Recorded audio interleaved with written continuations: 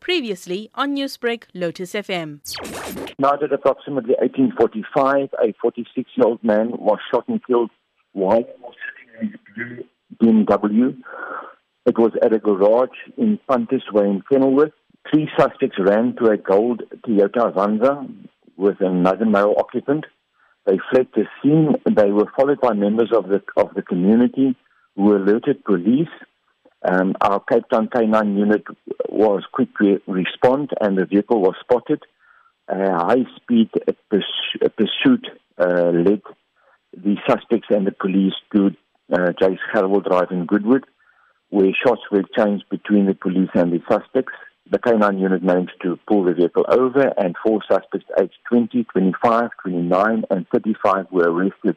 Have the murder weapons been recovered? Two 9mm pistols, unlicensed, were found in their possession, and we believe these were the murder weapons. The vehicle that the suspects fled in was established to be hijacked in plain flame. The possibility that the incident is gang-related is not being ruled out, and we are investigating the circumstances. When will the suspects appear in court?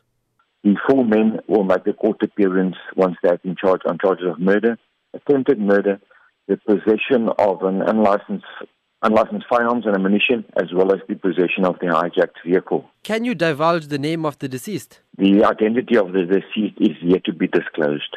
And how would you describe the severity of gang violence in the Kenilworth area? We are quite concerned about this incident. Kenilworth is not an area known for gang-related crime, but gang-related crime can occur at any place, and we are concerned about the incident where shots were randomly fired at a vehicle in a public space. Newsbreak, Lotus FM, powered by SABC News.